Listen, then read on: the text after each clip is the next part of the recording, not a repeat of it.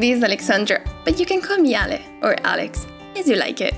If you're feeling special today, you can even go for Sunday, but it's typically just for Rachel, who was actually the first one to introduce it, and since then, I just loved it. This is my very first podcast, and I have to admit it, I'm really excited about it. We'll be covering one main topic, that is what people mean when they say thank you. Yes, because I've recently noticed that most of the time someone comes out with a thank you, he simply does not mean it. He would rather say, yes, okay, bye. Or, right, so you're saying you can help me? Fine, I do by myself. Thank you for wasting my time.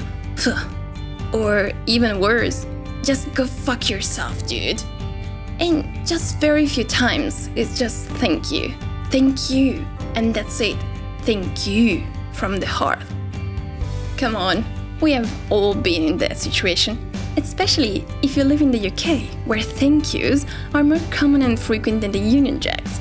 And if not, well, I salute you, my friend. You are my idol.